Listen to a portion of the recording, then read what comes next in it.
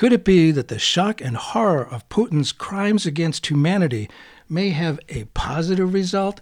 Will Ukraine write the epitaph for the far right?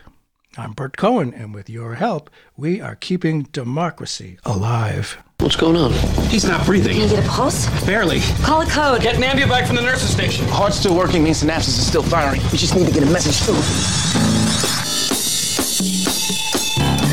What we've really seen is a financial sector that's gotten out of hand. There's a huge gap between public opinion and public policy. People don't feel that they can do very much. I speak tonight for the dignity of man.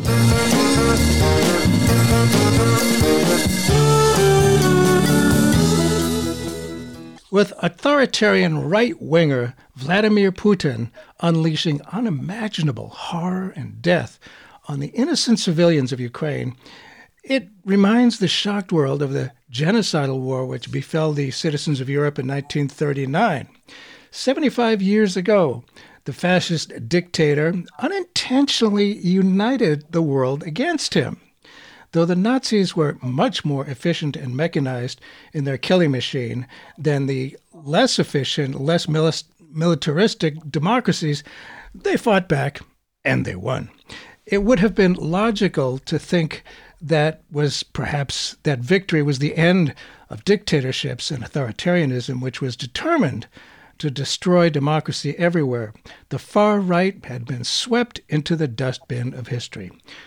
Or so we thought. In recent years, many versions of autocratic fascism sprouted within the democracies of Europe and America. Though we very rarely learn from history, with the rise of Eurofascism, a careful observer might recognize the beginning of an end for that far right, which has so enthusiastically embraced authoritarianism and so threatened traditional Republican forms of government. As one who is committed to keeping democracy alive, you can imagine an article titled, "Will Ukraine Write the Alt-Right's Epitaph?" caught my eye. Could it be something positive to come out of Russia's war crimes against Ukraine? Our returning guest is its author, John Pfeffer. Thanks so much for being back with us on Keeping Democracy Alive. Always a pleasure to be on your show, Bert. John Pfeffer is Director of Foreign Policy and Focus at the Institute for Policy Studies. He's the author most recently of Aftershock, A Journey into Eastern Europe's Broken Dreams, and the dystopian novel Splinterlands, and soon-to-be-released sequel Frostlands. He's the author of several other books, and his articles have appeared in the New York Times, Washington Post, USA Today, Los Angeles Review of Books, Salon, and many other publications. Well, no one, I can't imagine, could have ever thought there could be such a criminal war in 2022 Europe. And if you grew up in America in the 20th century, no one could have imagined the Republican Party pivoting so far away from conservatism as to energetically seek to destroy our treasured Republican form of government. That is at the very foundation of what we aspire to be. But indeed, the unthinkable has happened. At Republican conventions here in the United States, people waved banners for Trump and Russia at the same time. T-shirts that said, "I'd rather be Russian than a Democrat." These are the same people whose very identity had been opposition to a fascistic Russia. They wrapped themselves in the American flag, and yet they still do that, yet they're the opposite of the principles they claim ownership of. American Republicans have always claimed to be 100% Americans. When I was growing up, the John Birch Society was understood to be pretty much the farthest to the right, as you write, but they were exceedingly anti-Russian. What is this right of which you speak? What does that mean? How are they affected by this war, do you think? Well, it's an interesting question because we've seen the evolution of the far right over the years from what had been a kind of very much anti-Russian position to a pro-Russian position. Obviously, the anti-Russian position of the past was all wrapped up in an anti-communist ideology.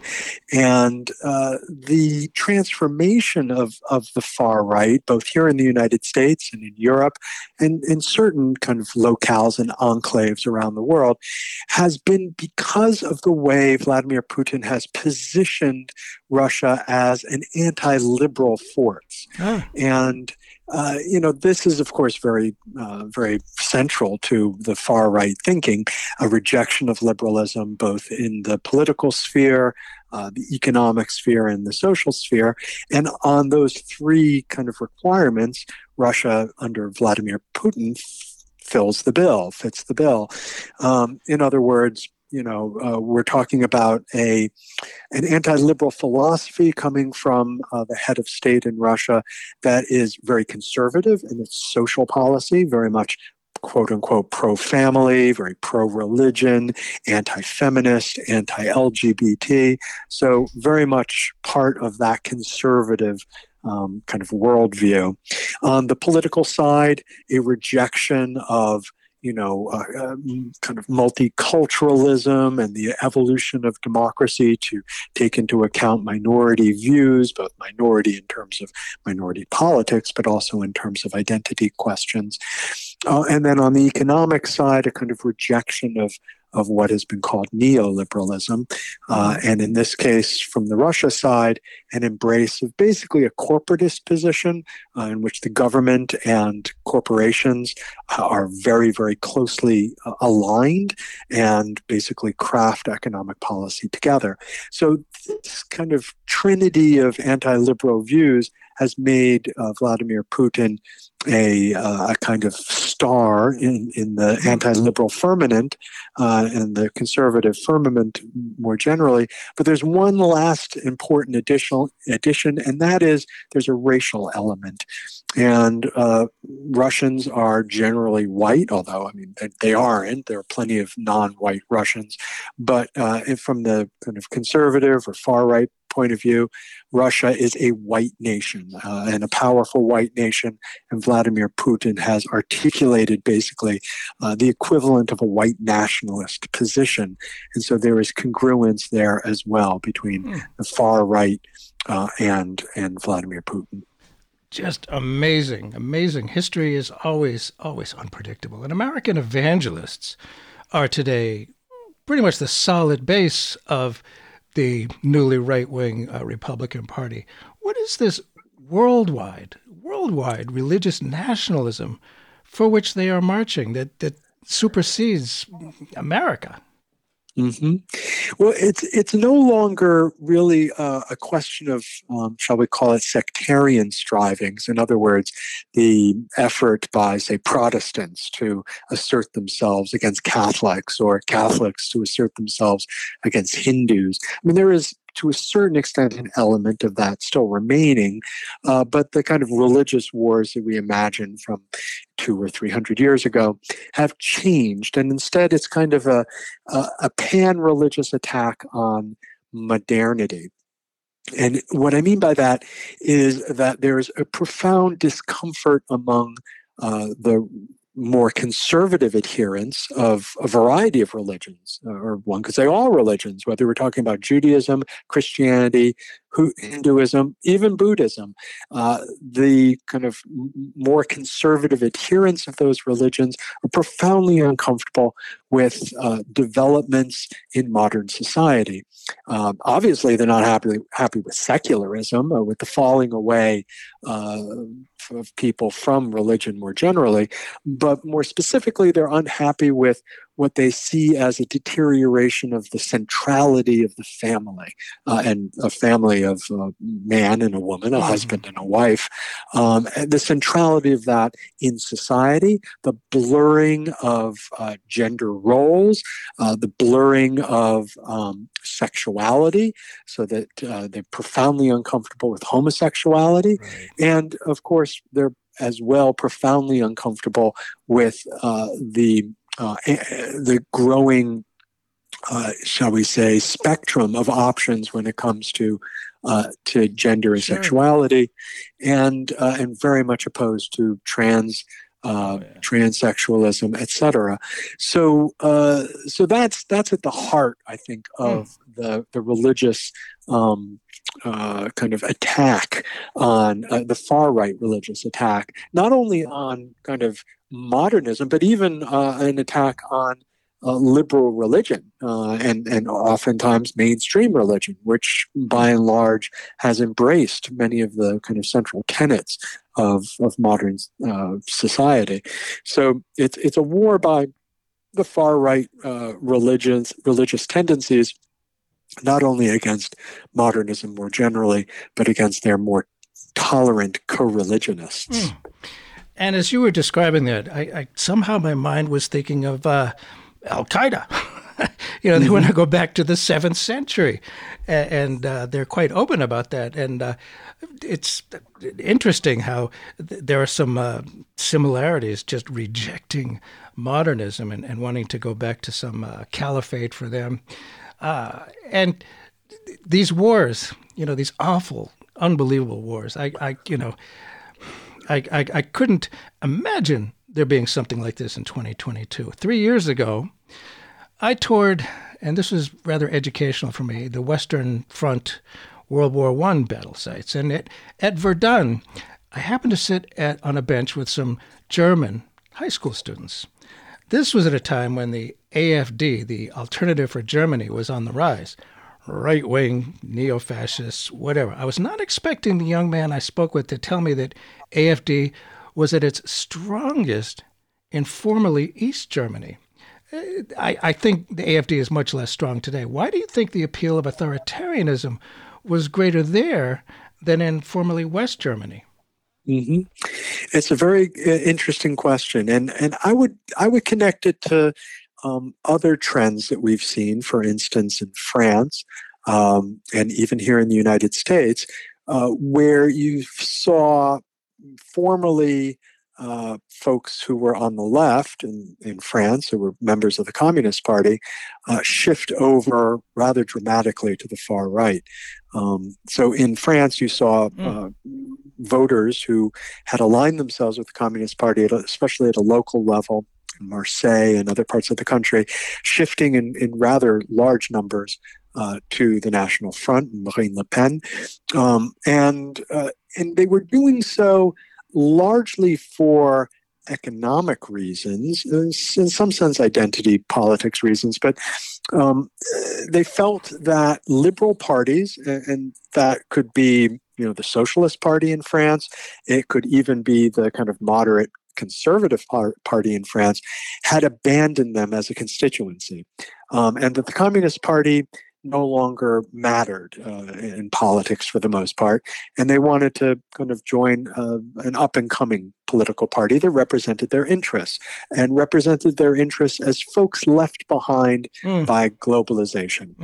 And all the other major parties basically embraced globalization, said, hey, this is the future, we have to adapt to it, and there are lots of reasons for us to be enthusiastic about globalization. But these members of the Communist Party and others said, but we're not seeing any benefits from globalization, and so we're going to back the political party that has most vociferously opposed globalization, and that turned out to be the far right, the National Front. And you saw that to a certain extent with either traditional Democratic Party constituencies here in the United States, and even some folks who had voted for Bernie Sanders just crossed the aisle and voted for Donald Trump in 2016. And they did so, again, largely because they felt that that Bernie Sanders articulated a kind of a position that was counter to economic globalization. He was attacking the fat cats. He was attacking the 1%. And they did not feel like anybody else in the Democratic Party was doing that. And they believed, erroneously, of course, but they believed that Donald Trump represented that position in the Republican Party. So if we go back to Germany and try to explain, well, why does the AfD, the Alternative for Deutschland, have so much popularity in Eastern Germany, formerly communist land of what has been the United Germany since 1990. There is in part that question of economic disenfranchisement. A lot of people in Eastern Germany felt that they did not benefit from unification and subsequently have not benefited from globalization. So the only party that kind of represented that feeling of loss and of disenfranchisement was the AfD. You add on to that the fact that there is a strong degree of racial resentment in Eastern Germany.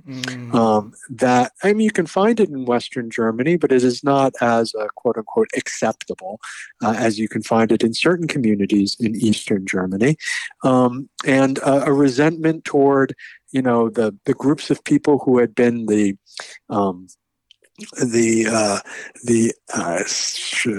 ideologically aligned communities under communism, Vietnamese communities that had been brought over to work, for instance, or folks from Africa.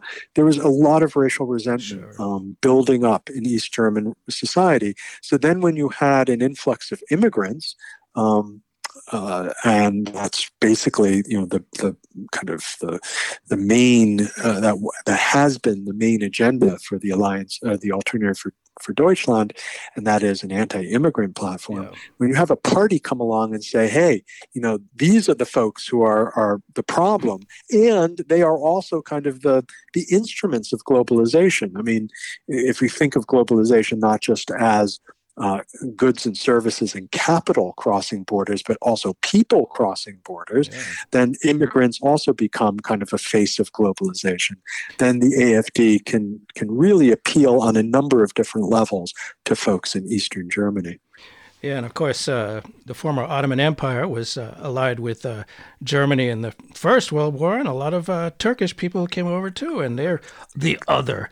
And I do find it fascinating that, and sad that, yes, people do feel left behind. I've been in parts of Pennsylvania where I got the sense, it was clearly Trump country, that they felt like, I've been working hard all my life. I've been playing by the rules, and I'm not getting ahead.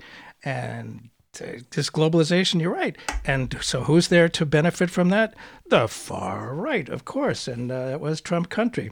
It's not all bad news here. Bert Cohen here. We're talking with John Pfeffer, Director of Foreign Policy and Focus at the Institute for Policy Studies. And the question is, with some degree of hope, dare we hope, will Ukraine write the alt-right's epitaph? Could this be the end?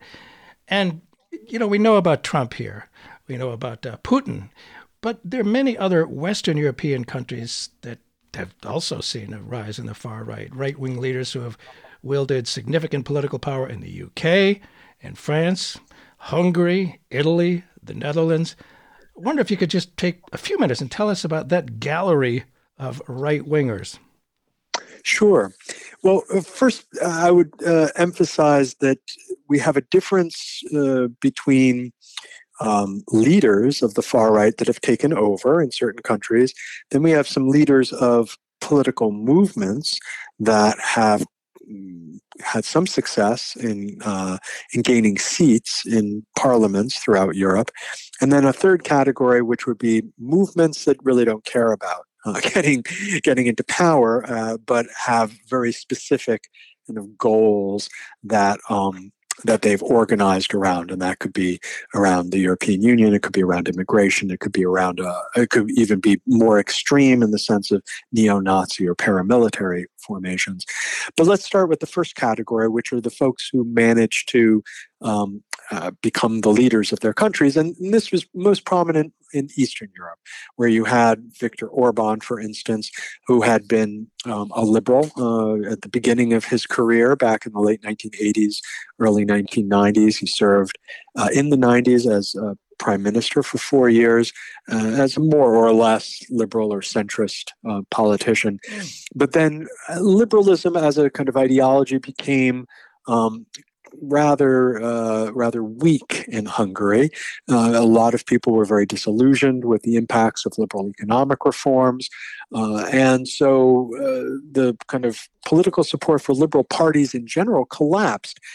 Orban looked around and said, well, in that situation, I see that there's a political opportunity on the right wing of the political spectrum. I'm going to start organizing there." And he took his party basically from the left all the way over to the right, began organizing again, and then became prime minister once again in 2010, and has been prime minister ever since. And he has basically remade Hungary in the image, if you will, of Vladimir Putin's illiberal ideology. He has consolidated his own power and the power of his party.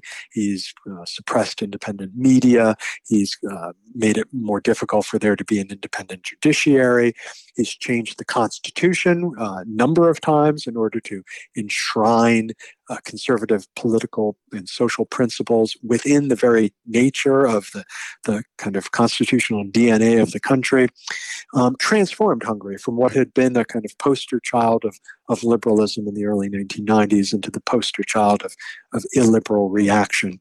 And a number of other political leaders, Kaczynski in Poland, Janša in Slovenia, Fico in Slovakia, throughout the region have kind of looked to Viktor Orban as a precedent, as a way of building political power on the right wing in order to gain office and to transform societies. So that's happened throughout Eastern Europe. Well, before I just want to take it from Viktor Orban. Should he be nervous now? I mean, his power is pretty strong, is it not? Is there something happening here that he should be worried about? Well, as I said, he's been in power since 2010. He's often governed with supermajority, which has allowed him to change the constitution. He has solidified his control of governance in the face of a fractured opposition. But we do have elections coming up in Hungary next month, and the opposition has coalesced around a figure who is by no means liberal. He's quite a conservative, but a traditional conservative, and someone who's very much opposed to the autocratic tendencies of Viktor Orban. And there's a very good chance that the opposition will finally be able to take Orban down. The war, to jump ahead a little bit, the war in Ukraine has changed the complexion a little bit of the kind of electoral struggle in Hungary, in the sense that, prior to the invasion, Orban was all in when it came to Russia and Putin, openly said that Putin is a role model, basically. After the invasion, it's a little bit more difficult to do that. There are plenty of people in Hungary who have fresh memories of what the Soviet Union did in 1956, and can see that there are parallels to what is happening in Ukraine today. And they're not happy with that. Orban himself has condemned the invasion, has basically broken with Putin on this issue. But it might be too late for the elections. The opposition has very cleverly put up posters all around the country that basically say, your choice, Europe or Putin. And, that's a pretty convincing argument, I think, in very short sentence. So yes, I would say that Orban should be very worried going into this election. And you see that pattern repeated throughout Western Europe, where we're talking about political parties, really not political leaders. So, for instance, as I said, in France, Marine Le Pen also kind of struck a deal with Putin, got some financing from the Russian government through various means, made a trip to Moscow, a kind of a visit to the Mecca of political right-wing politics these days. She too has had to kind of back off from her support of Putin, and has tried to reinvent herself, like a number of other right-wing leaders in Europe, reinvent themselves as kind of supporters of Ukraine all along. Similar process in Italy with Matteo Salvini, head of the Lega party, and he had formed a electoral alliance between Lega and United Russia, Putin's party, and that is a grave embarrassment for him today. His party has lost support kind of gradually over the last few months, and he's now running third or possibly even fourth at this point. And he too has tried to kind of reinvent himself, not as a sycophant and bootlicker of Vladimir Putin, but as again a patriot and a supporter of Ukraine. Yeah, I didn't mean it.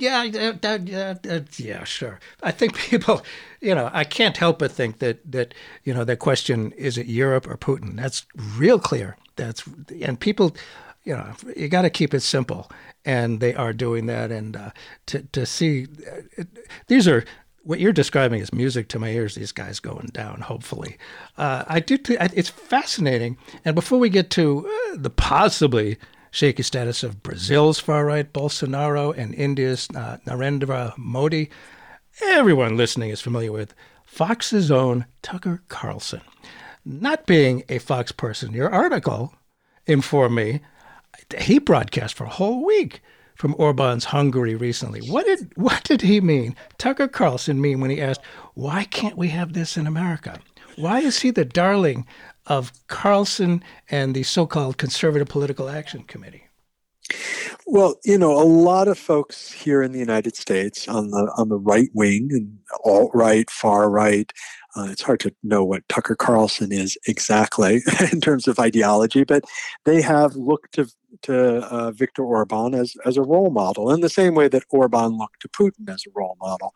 And they did so because, basically they wanted to reproduce that model here in the United States. They want a figure like Donald Trump, who of course did have 4 years in the White House, to implement pretty much the same kind of very conservative social agenda, to crack down on all of the members of the liberal media that they don't like, to pack the Supreme Court with conservative justices, which is of course what Trump did. Yes. So effectively, Trump did follow the Orban model, and so it makes sense for Tucker Carlson to pay homage to that by going this summer to broadcast from Budapest. And when he asked that question, why can't we be like Budapest today? Specifically, it was around immigration questions. And Orban had kind of built his reputation within the European Union as being perhaps the most anti-immigrant leader in Europe, had effectively closed his borders to everybody, had refused to participate in the burden sharing scheme that the European Union came up with, so that countries would kind of share among themselves the burden of housing and training immigrants coming from and refugees coming from Syria, Afghanistan, North Africa, etc.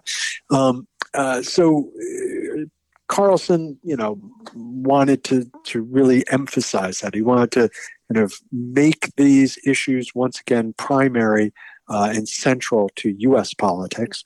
We should remember that, under COVID conditions, basically immigration was taken off the agenda as an issue. We closed the borders; people were not coming in significant numbers. Trump loses the election in 2020. Biden comes in, relaxes some, but not all, of immigration rules. There is an uptick of folks coming over the border. So this is an opportunity for Carlson and other Republicans to kind of take the game plan from 2015, 2016 and kind of revive it with a reference to the success of Orban in Hungary. So this is the kind of the worldview, if you will, of Orban and his fellows. And it seems to me there was this big orange guy who said, build the wall, build the wall. Kind of similar. Absolutely. And India, huge country with a population of nearly 1.5 billion people. You write that India's Modi threw his fortunes in with Putin. Could this be a calculated move given India's relations with China? And I wonder how this is affecting Modi. Is he starting to be adversely affected by Putin's war in Ukraine? As far as I can tell, no, not yet. Modi is a pretty crafty fellow. He knows that India has long had a relationship with Russia. Russia has provided India with a tremendous amount of military hardware over the years, has a pretty strong economic relationship. India's relationship with India's relationship with China has always been a little bit touch and go. Obviously, they had a war back in 1960. There have been territorial disputes that have gone hot and cold over the years. And China has worked pretty closely with Pakistan as part of its Belt and Road Initiative, building up infrastructure within Pakistan. So there are reasons why India has kind of historically sided with Russia rather than, for instance, China. But there has been, leading up to this most recent war, I think Putin had this kind of grand strategy where he would basically affect a rapprochement between India and China, and Russia, India, and China would kind of emerge as an illiberal bloc. And of course, they're all three part of BRICS, along with Brazil and South Africa. But this was really the triumvirate, the illiberal triumvirate that Putin wanted to focus on.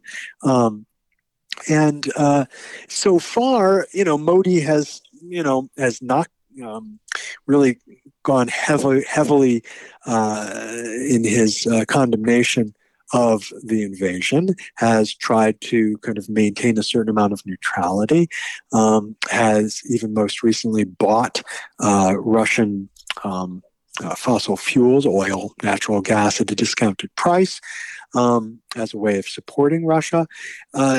At the moment, the United States and other countries have not implemented secondary sanctions. In other words, there are sanctions against Russia, but they're not secondary sanctions against countries that are doing business with Russia.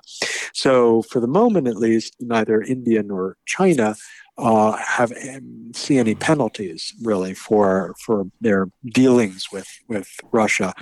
That might change, and we'll see what kind of economic impact or spillover the war will have in terms of the Indian economy, and whether that will affect Modi's political fortunes. Yeah, the economy is obviously a big thing. People usually vote with their wallets again and again and again. And for those who may have just tuned in, Bert Cohen here. The show is Keeping Democracy Alive. And we're asking the question, will Ukraine write the alt-right's epitaph? Could this, is the horror, the murders, the massacres that are continuing, maybe, the world is united against Putin almost entirely. So maybe this could, one question I have, and that I don't really have an answer for, is an alternative. If people are not getting ahead, if they haven't been listened to, I frankly don't see the so-called liberals reaching out and offering some alternative. But at least it's starting to wear down the ugliness that Putin has unleashed, and maybe starting to weaken some of these people. And one of these people, of course, is Brazil's Bolsonaro. You point out, John Pfeffer, that he traveled to Moscow in a very public display of support. And now you say being tarred as Putin's man in Latin America may not do as much damage to the Brazilian far right, however, as the economic fallout from the war. What do you think that might be? So Bolsonaro has always been kind of vulnerable on the economic front. His popularity rating right now is pretty low. Somewhere in the 20%, 30% realm. He was able to sustain his popularity during the coronavirus lockdowns, basically by giving out cash handouts to poorer members of Brazilian society. He's no longer able to do that. It's basically run through that money. His lack of popularity stems in part from the kind of decline of economic fortunes of the vast majority of Brazilian population, in part from his high-handed autocratic tendencies, and in part his kind of abysmal policies on the environment and in the Amazon. So there are a variety of reasons why Bolsonaro's popularity has declined. But I think he's most vulnerable on economic issues. And the war in Ukraine is definitely going to have an impact on the Brazilian economy, as it will have on the global economy. And partly it's a matter of who Brazil sells to, and partly it's a matter of and the prices that Brazil can charge, but also, more importantly, what Brazil is importing and the prices associated with those imports. And some of that is, the war in Ukraine. Some of that is just kind of inflation, kind of post-COVID lockdown inflation. But the two together could have a kind of profound impact. The election in Brazil is not until the fall, so we're not going to see that political fallout for a little while. But I suspect unless Bolsonaro were to do what he has sometimes threatened to do, which is to seize power in a military coup, we will see him leave office in the fall. Well, let us hope so. And they've certainly had military coups in the past, a long history of that in Brazil. And we've seen with the flags everywhere, the blue and yellow flags, it's inspiring. I mean, they're everywhere. And we've seen the eagerness of young white men in the American far right, meanwhile, form ersatz militias in the woods and play soldier. Many people with good intentions are going to defend the independence of Ukraine. I can certainly understand that. But you also see some neo-Nazis headed there, too. Given that, you write that there has been speculation that the war in Ukraine will be a boon for the European far right, which will acquire combat experience in their fighting the Russian troops. What is their goal? What is it do you think that is? Well, first, let's put this in perspective. We're not talking about a large number of people. We are talking about, battalions in Ukraine, like the Azov Battalion, which have been associated with far-right politics, have recruited mercenaries, essentially far-right mercenaries, even back in 2014. When the kind of first fighting broke out in the Donbass, Donetsk and Luhansk. So they actually already had some combat experience. So this is another kind of bite at that apple. In the terms of the folks they've been recruiting, well, there are these neo-Nazi and far-right paramilitaries, similar to what we have here in the United States with 3%ers and Proud Boys and similar kind of outfits. They are very explicitly white nationalist. They're very explicitly anti-immigrant. They have this notion that there is a quote-unquote great replacement going on in which folks from other parts of the world are coming to the white bastions of Europe, North America, and Russia to replace those populations, replace them demographically, replace them in terms of jobs, replace them in terms of culture. So this ideology of great replacement is the animating philosophy behind these far-right militias. And, for these paramilitary folks, I mean, they want to, accelerate the decline of Western civilization, Western multicultural civilization. So they are self-defined accelerationists. In other words, they're not accommodationists. They don't believe in a kind of political path to power. They believe in accelerating through violent conflict the polarization, the splits, the differences within societies, the cleavages, to basically cause the status quo, the liberal status quo in their minds, to fail, to fall. And so that's their goal. And to fight in Ukraine on the side of a small band of neo-Nazis and fascists that are there is an opportunity to gain a political military experience for this larger fight. the larger fight, and these are individuals. They can't. Presumably, they read newspapers and know what's going on, and see the overwhelming opposition and fury all across the world. I would think maybe it might affect them and start to whittle down their support. I mean, I don't know, of course. And despite Russia has unleashed incredible weapons, that hypersonic bomb going at many times the speed of sound.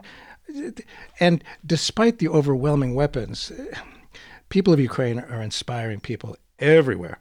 So in that light, the power of world opinion. Soviet Union's Stalin famously boasted that public opinion didn't matter at all. And I may not have this quote right, but he allegedly scoffed when the Pope was criticizing him. He said, well, how many divisions does the Pope have? And exactly. Well, why might we now think world opinion matters to this newer Stalin type of guy? Well, I'm not sure that public opinion does actually matter to Putin. I don't think he cares how he's characterized in the Western press. And I don't think he cares at all about opposition movements, either within his country or outside the country. He only cares about power.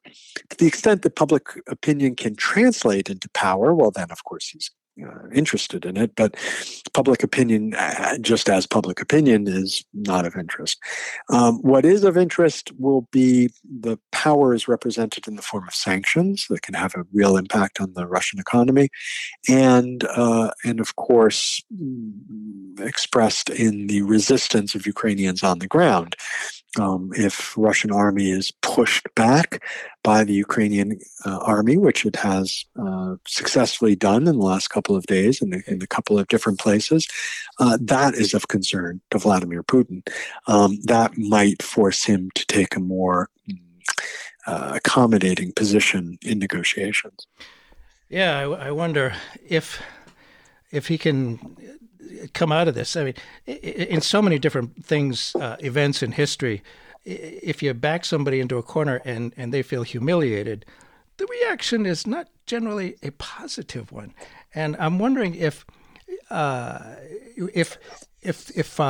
starts, Putin may be able to survive politically with a negotiated agreement he can claim as a victory. Do you see that? I never know. I mean, history always takes bizarre, unpredicted turns. Do you think that's possible? And how does he come out of this if there's some kind of negotiated agreement that he can paint as a victory? Well, I do believe that Putin, he wants a victory.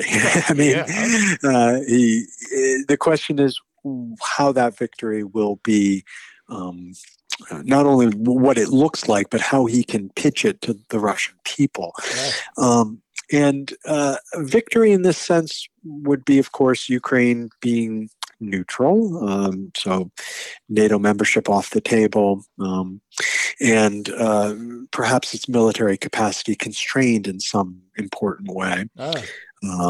Perhaps a reduction in number of military exercises, for instance, that Ukraine participates in, or a demilitarized zone that takes in a certain amount of Ukrainian territory. All of that is possible as a quote unquote victory on security issues, and Putin could then pitch this to the Russian people as well. He was successful in sticking up for the rights of ethnic Russians in Ukraine, and that he secured some measure of security for those folks in the Donbass and elsewhere in Ukraine. So that would probably be, the closest thing to a negotiated settlement that we're going to get. It would have to include some other issues, obviously, composition of the Ukrainian government, disposition of certain territories. But I think the main issue that he would see as a victory would be this question of neutrality. And it could have probably happened. And within your question, will Ukraine write the alt-right's epitaph, is another question. Without Putin, this far right, alt-right, whatever, lacks an international leader, which brings up the question. These groups, many of them across the world, in America and elsewhere, claim to be homegrown, genuine grassroots populist movements. And so if Putin is not victorious in Ukraine and loses his strongman gravitas, what is that, do you think, going to do to the far right in America and these other countries? If he's not the big leader, they got nobody. Well, Putin's major aim with respect to the Ukraine war was to decapitate the Ukrainian government, essentially, to remove Zelensky, remove the kind of top layer of leadership. What he has in fact done is decapitated the alt-right movement internationally by taking himself out of the top leadership of this movement, because there really isn't anybody else who has the power, the resources, and the motivation to lead a kind of alt-right international. Donald Trump never cared about that. I mean, his ambitions were always national for the most part. Modi is, again, he might have some regional ambitions, but Xi Jinping is non-ideological in that sense. Bolsonaro, I think, is heading out the door, even within Brazil.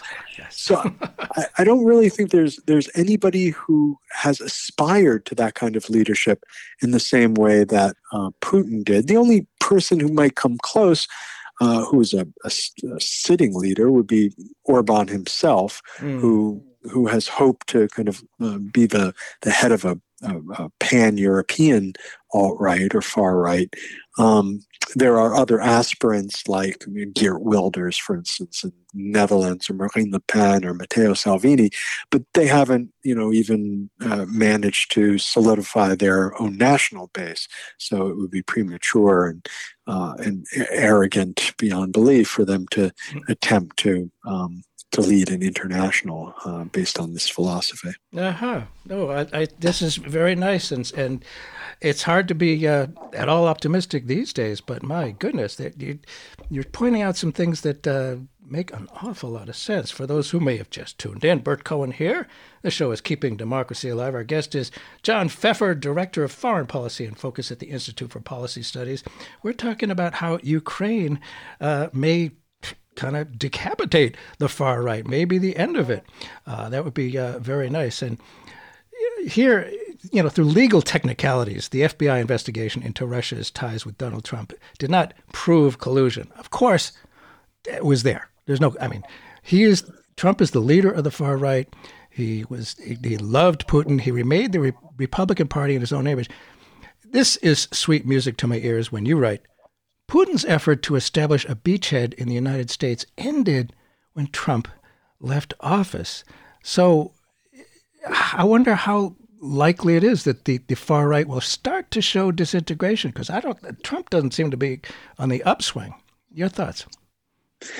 No, he isn't, Trump personally, but I am concerned more generally about the prospects for the far right, if not internationally, then at least nationally. I mean, here in the United States, we've seen, the continuation of Trump's domination of the Republican Party and the emergence of other figures who can kind of take Trump's mantle if he, for whatever reasons, steps aside in 2024. We see the prospects of the Republican Party kind of winning a majority back in Congress and in midterms, and their ability to capitalize on what is perceived as Biden's weakness here in the United States. We are still dealing with a fragile global economy that continues not to distribute benefits equally. We've seen a very wide disparity in vaccination rates and the kind of campaign to lay to rest COVID-19. And we have also seen, a failure by international leaders in the international community to really tackle climate change in a significantly serious way to avoid basically exceeding the 1.5 degree limit by 2050. So for all those reasons, as well as, and I should add, just an upswell of immigrants and refugees, not just from Ukraine, but a huge number coming out of this conflict, all of which can provide kind of political firepower for the far right. So even if, we don't have Putin heading up a illiberal international, even if Donald Trump is cashiered one way or another, that doesn't mean that the far right is out of the picture. We might see the far right reemerge in different forms, in different political expressions.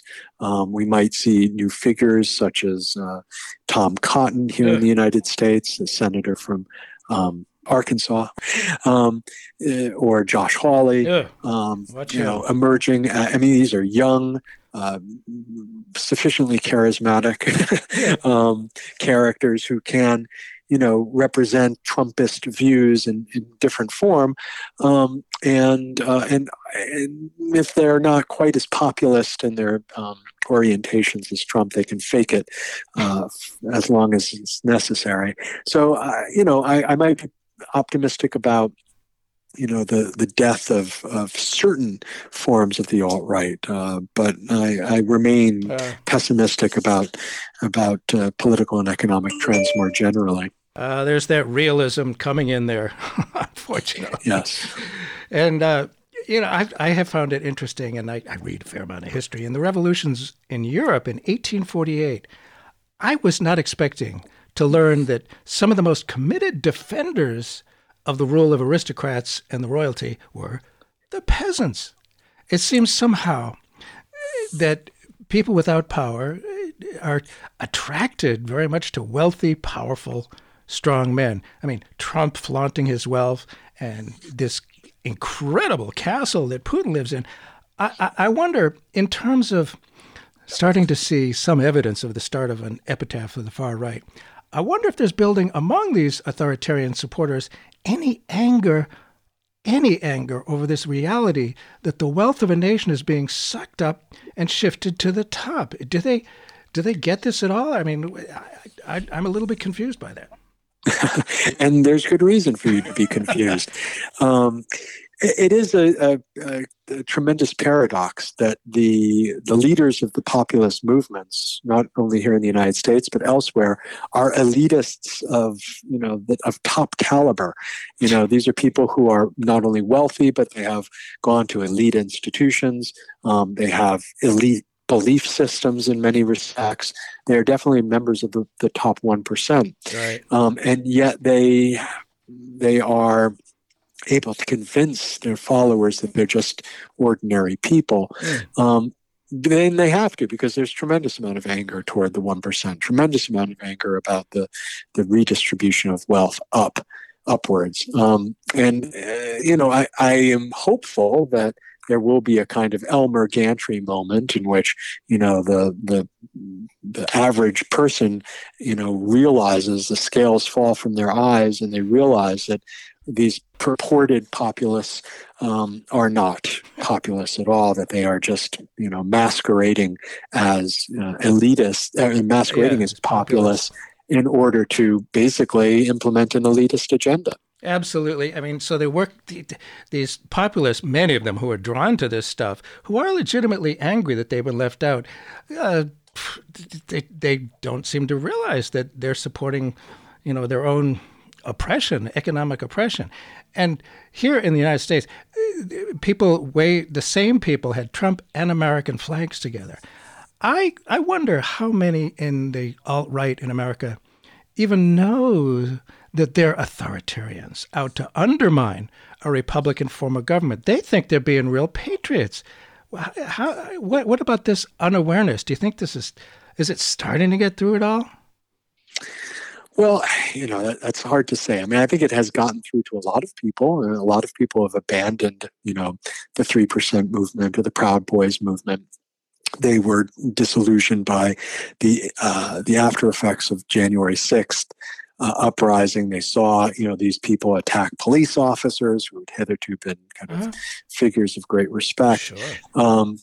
Saw them, saying they would basically hang the vice president of the United States. That didn't sit well with a lot of folks. So, I do think that these kinds of sentiments are really becoming really a part of only a smaller and smaller minority. That is my hope here in the United States.